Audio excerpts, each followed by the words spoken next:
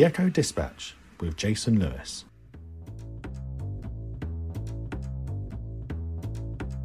Hello and welcome to the third episode of the Echo Dispatch. I am still Jason Lewis and I am now Chief Reporter at the Bournemouth Daily Echo. A new role for me, but still the same great opportunities to speak to Dorset's finest. This instalment of the podcast marks a big first, with the interview taking place in person due to the easing of COVID restrictions. I sat down with a prominent figure in the region's hospitality and events industry, who I've got to know through a number of short interviews on his various ventures and successes during my time at the paper. However, there was still a lot I wanted to know about the person behind it all. If you have been to a handful of events, on a few nights out, or partied at the odd festival in and around Bournemouth, the chances are Ty Tamel has been involved in putting that show on. From starting out being that guy who gave you a paper flyer for a nightclub event, to putting on a music festival at Sandbanks, he has had quite the journey. But that is enough of me telling you about him. Let's get to the interview. Enjoy. Thanks for joining us on the podcast, Ty.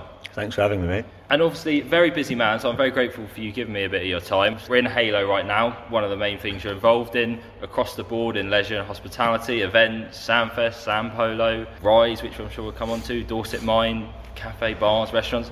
How do you fit it all in? So I ask myself that all the time, to be honest, and a lot of my friends ask me it, but I've got this thing where I've got a really, really short attention span. So it was a bit of a hindrance at school in the educational system because I couldn't concentrate for too long on something. But actually it's become a bit of a superpower in business because what it allows me to do, it allows me to spin multiple plates, projects, without feeling the pressure as much as other people would. So I can give 110% focus on something for a short period of time and move on. So that's effectively what I do with all these projects. And they keep me engaged. I wish I had that sort of approach. I'm sure a lot of people would. Here at Halo right now, how did you first get involved in the nightclub scene? It seems a good place to start. How did I get involved? So I was at Bournemouth College studying civil law, of all things, and financial planning, because no one in my family had been to university, so I thought I'll be the first to break that. I'll study, but I really struggled with studying because of what I just told you about my attention span. And while I was at college, I met a guy called Ilka, who was the marketing director of a big group of clubs in the area. All the old clubs you'd remember, Chili Whites, Toco, Bliss, all those ones. And I started flyering for him for £5 an hour because I had a natural knack for networking. It wasn't called that in those days. I just was good at bringing people together, making them feel comfortable around each other. And I didn't know I had this ability, I just did it naturally. So I started giving out flyers, and obviously you're 18, 19, whatever you are, and you're at college and you think giving out flyers is a good idea. You get to chat to girls, get to chat to people, get to make new friends because I wasn't from Bournemouth. So it started off like that. Then me being me, always wanting to go on to the next big thing, I then started selling tickets for him in events where, I don't know, the ticket might have been a tenner and I'd get £1 per ticket, something like that. And then the next thing was I found clubs that had nights that were failing or weren't very busy, or the nights they were shut, and I approached them and said, look, standard promoter venue deal, I'll make it busy, I'll pay for the DJ, but I take the door money, you take the bar money. That's kind of like the standard setup. So I did a load of that. And it kind of just spitballed from there. And the next thing, I got a job as a manager in a club for about 9 months to learn the operational side because the marketing I had a natural knack for. And then the opportunity came up to get involved in Halo back in 2013. I was actually 24 when I opened Halo. Wow. Yeah, very young. And to be quite frank, didn't have a clue what I was doing. Yeah. I was going to say, did you feel at the time a bit sort of yeah, I mean, it was just like, I just always played the game, if you know what I mean. And had that front on, but yeah, deep down within myself, I didn't know what I was doing. I was swimming with sharks. I was new to it. I was winging it, and to be honest, I think a lot of us are still winging it, and I think that's okay. Yeah, it probably seems an obvious answer to the next question, but when you first got involved in Halo, and we look out now, if people know Halo as a venue, we're on the top balcony, and it's quiet at the change, but it looks incredible and a lot different to when you first would have seen it. Could you ever imagine it becoming this? I mean, I'd be lying if I said I had like an end vision for this venue. I think a lot of people use that as a bit of a thing, but as I said to you, I didn't know what I was doing. So the first year for me was all about watching and learning everyone. So I did every part of every role just to learn it. Then I didn't even put my 2 pence in at that stage. I let it run with the management as it was running. Once I understood the business, then I started changing things that I thought would be better for the customer experience. And I guess this end vision came about because I really, really put a lot of thought into human behaviour. So I think about when someone arrives at the door, how they're greeted, where they go, what they might ask, what they might feel the way they're walking through that corridor, and I will walk that customer journey with the team, and then we'll just find little bits that we can improve and smoothen out, basically. And it's kind of just built on that. And I also just want to mention that it wouldn't be fair of me to take all the credit. The team I have here is incredible. The wealth of knowledge they have. So, the three main people here, some of them have worked for some huge companies over the years. They're double my age. They've got unbelievable experience, and I've learned a lot from those guys. So I think the key there is not thinking that you know it all, and play to your strengths and bring people in that can do the job better than you. And you touched on at the start, I asked about an end vision. Obviously, you potentially don't have one, but is there still things you want to do and develop here at the venue in Hayland? Yeah, there's lots still we want to do. I'm my own worst critic, so I'm probably the worst person to ask, but I'd always like to improve. I'd like to open more of these. We did a series of parties in Ibiza a few years back as Halo, like on tour almost, so I'd quite like to explore that. I'd like to get into touring, big bands, big DJs, like national tours, stuff like that, but all sort of like sub-branded under here. Yeah, that's probably it. We've just had a huge refit in January, as you know. So from a venue perspective, I'm happy as it is for now, because we only opened for 5 weekends and then the pandemic closed us down for 16 months. So at the moment, it's a fresh venue ready to go. And one of the offshoots away from this was you've been heavily involved in events and real special nights that I'm sure for a lot of people in attendance have lived long in the memory. I'm thinking of Floyd Mayweather and Tyson Fury. When you come to us saying, I've got this guy, the first reaction sometimes is like, have you really though? Have you actually got that? And then it all happens, you're like, well, you've got to sit back and applaud it, because it does go on. Where do they rank in your achievements, those events you're able to put on? Because they really are quite spectacular to get these people down into little old Bournemouth. I mean, they're massive, massive achievements for me, like a bucket list ticks. And it's funny you say that, because I remember actually contacting the Echo when we just confirmed Anthony Joshua, and he literally just beat Klitschko. I mean, it was perfect timing. And I could hear the reporter on the other end going, like, almost could hear the cogs in their brain going, is this guy winding me up? He's going to bring Anthony Joshua to Paul Lighthouse.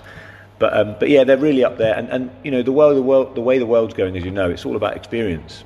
So we love to watch people's lives, look at Instagram stories, look at Snapchat, or not Snapchat now, but Instagram's massive. So I just thought, how do we bring that to life? So effectively, if we could bring these people to sit in front of others and they're talking about their life and you get to see them, hear it from their mouth, have a photo with them, have a little chat with them, that experience for me is actually priceless. Where are you going to bump into these kind of people when we live in Bournemouth? You're not going to, really. That was kind of the concept behind it. So now every time you phone up Ty, there's never any doubt. It's like, oh, it's on. It is quite staggering what you've done. I'm sure I remember speaking to you last time when I think it was Mayweather, and you said there's a few more names on there, and obviously I'm sure the pandemic's delayed that slightly, but I'm sure you're working hard to progress things, and a couple of other names that you probably want to keep close to your chest. Yeah, we had some really big names lined up after Mayweather. I mean, like huge names. Some of them I won't say now just because they were NDA'd and contracted, but we've been put back a couple of years. We're going to start again this September. We've got something small, and in November a bit bigger, and then hopefully Q1 of next year we can start with the bigger names. We just got to make sure that people are confident in coming to these events, and also what's going on with the restrictions that keep changing. Yeah, indeed, jumping through a lot of hoops that are constantly moving, it seems. Absolutely. And touching on the experience, which might come into this next question, how has the nightclub and events industry changed for you in that time since you first started out flying tickets to where we are now? What's it like? 10 years, over 10 years, 13 years, 14 years probably. I mean, obviously the last 12 months or 16 months it's been a massive change because we've been closed, but if we think prior to that, the type of music, the type of fashion, those sort of things change. They go in cycles. So every 5 years you see like house goes big, then urban goes big, then this type of trainer goes big, and that type. So that kind of stuff. But I guess the biggest thing is, in the olden days, I say the olden days, I'm not that old, but say 10 years ago, people would come out and enjoy the night and live the night.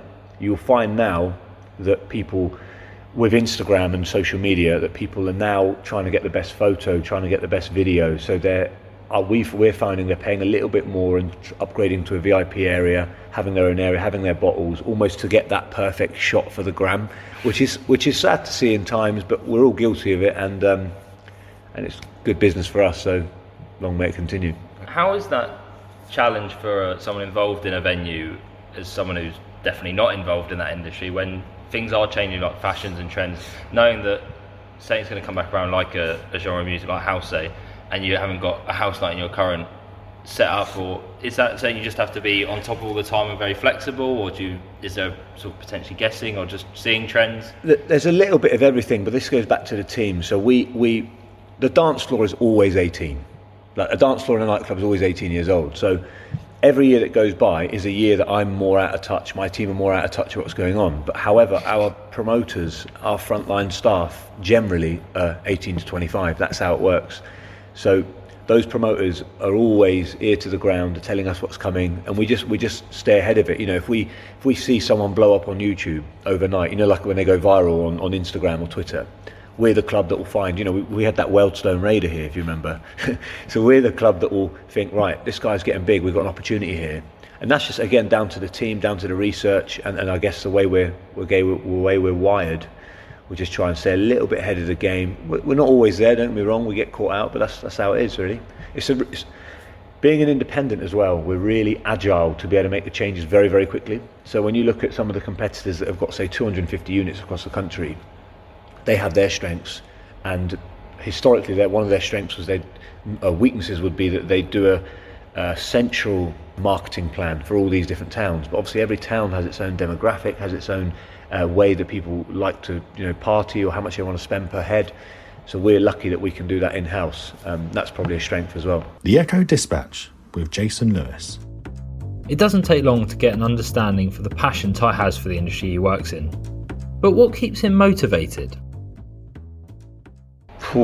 Good question. What keeps me motivated? Probably just bettering myself.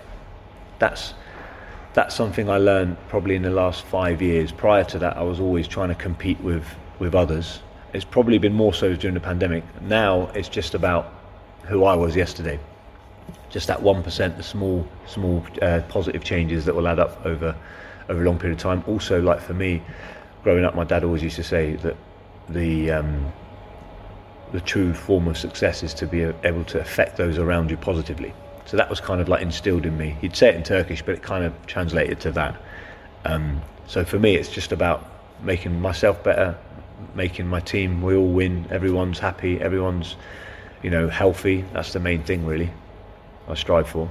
And does that time where some of the ventures you're involved in now, such as the Rise side of things, you're often down there running along the pier or going for a sea swim early doors, like physically better yourself and also in a business sense trying to better yourself? Yeah, I guess when March 2020 hit, when lockdown came, lockdown 1, prior to that I was stuck in like the rat race as such, chasing that dollar, blinkered, not thinking anything about my own health, just thinking like a physical wealth, a financial wealth, was the future.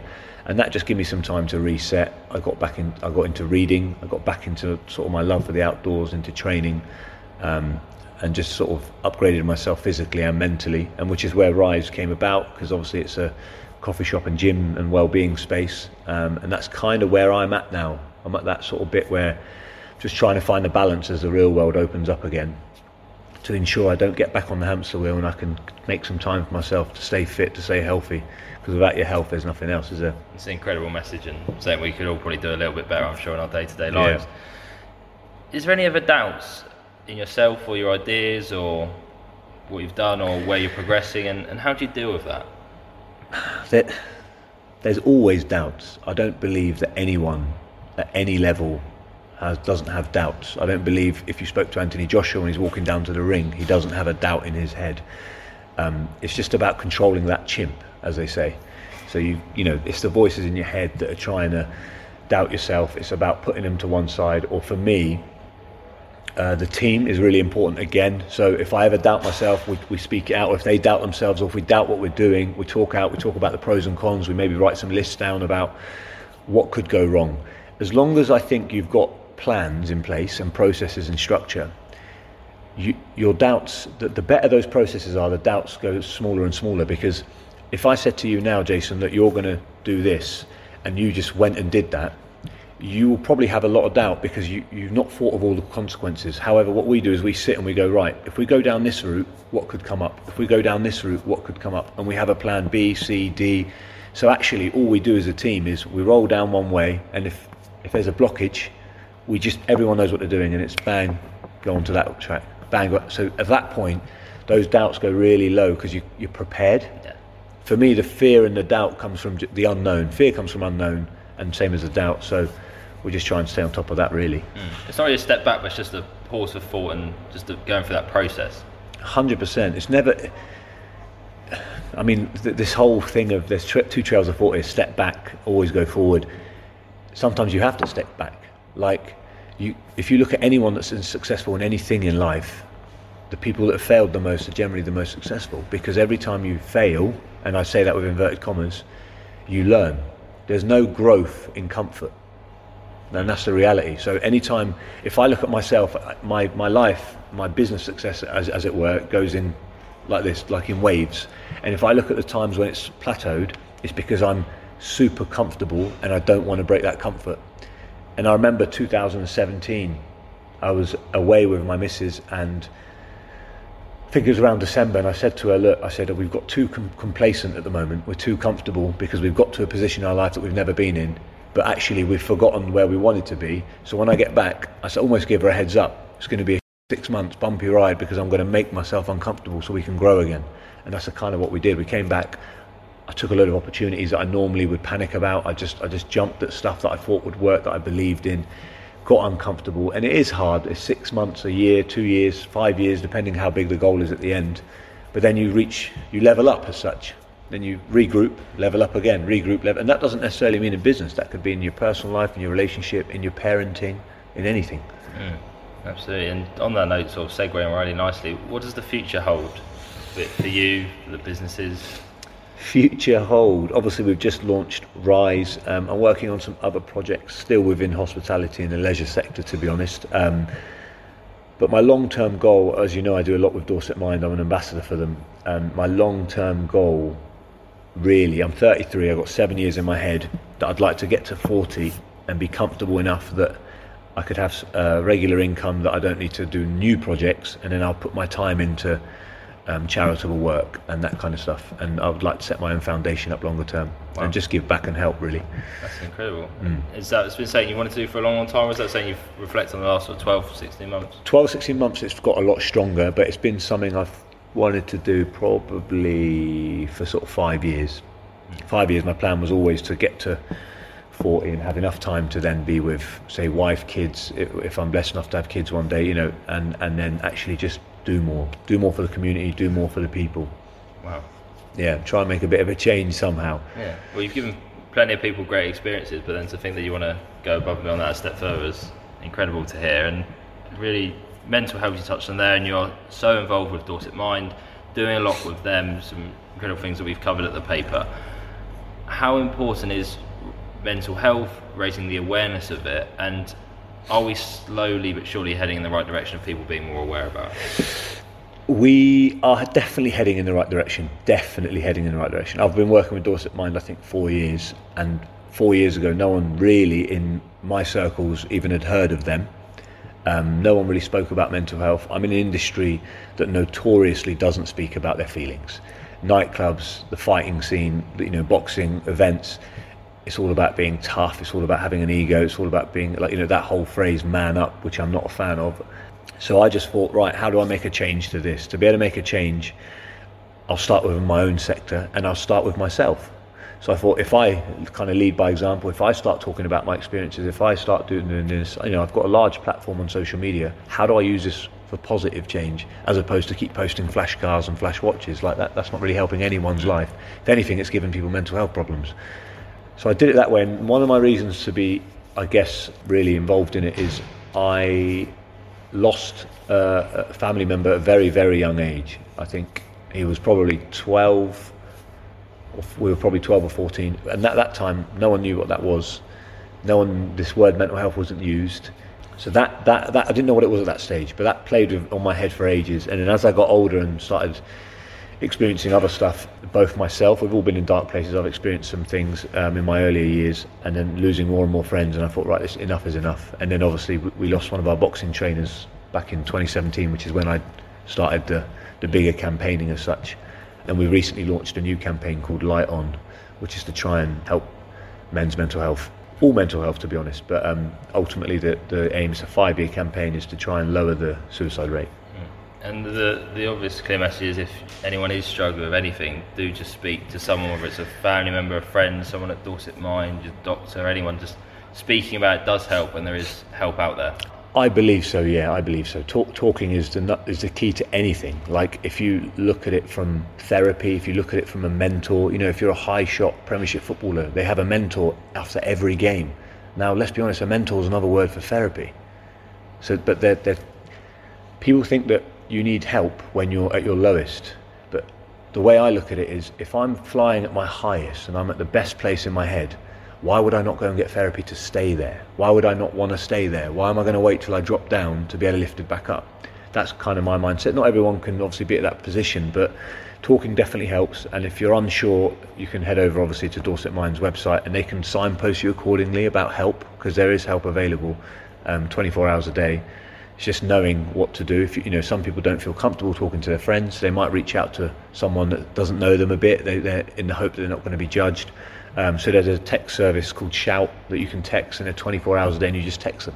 If you're uncomfortable talking to someone or embarrassed, you just text them 24 hours, and they're great. So yeah, I would definitely promote talking. Yeah, fully behind that. And just lastly, I'd like to do a little reflection often at the end of the podcast. If you go back and tell yourself one bit of advice that young man in Bournemouth who just got out of college was flying nightclubs, what would it be? Oh, it's a tough one, this, because this question, I think a lot of people will give you some profound answer, but I think in reality every bit of our lives plays a significant role of who we are today. So for me, I feel like I am right where I need to be. The only thing I would tell my younger self is to enjoy the journey, because I was stressing about a lot, as a lot of people do, is what's next, what's tomorrow, I don't know what I'm doing, what should I be doing, is this right, is this wrong? And the only thing I not regret, but the only thing I should have put more thought into is actually enjoying that process of how I got from there to here. Because when I think back, it was really fun, but obviously at the time you don't see it. That's probably the only advice I would give to anyone. Just trust the process and enjoy the journey. I guess it's so hard because you're so sort of tunnel vision focused on being success, and probably at the time think, I can reflect and look back on it once it's done, but it's not going to be the same when you look back. It isn't, and obviously when we put these events on, like for year one of Sandfest, we come up with an idea, we put 5,000 people on Sandbanks Beach for a music festival. Like, it's unheard of, but that year we did it from 6 weeks. 6 weeks we launched it with an idea, and 6 weeks later the event happened. So we were running around on the day, and I wasn't taking any of it in.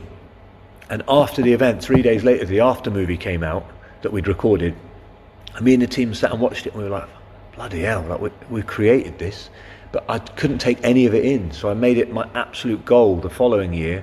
I stood up on that stage for a few minutes every hour and just kind of took the energy in at that point in time. Same with the Anthony Joshua event. That was my 30th birthday and a huge event. I didn't have any time to enjoy my 30th birthday, and any time to enjoy the event. Didn't even hear half his interview. So it's just, you've got to live in the moment. I think that's key.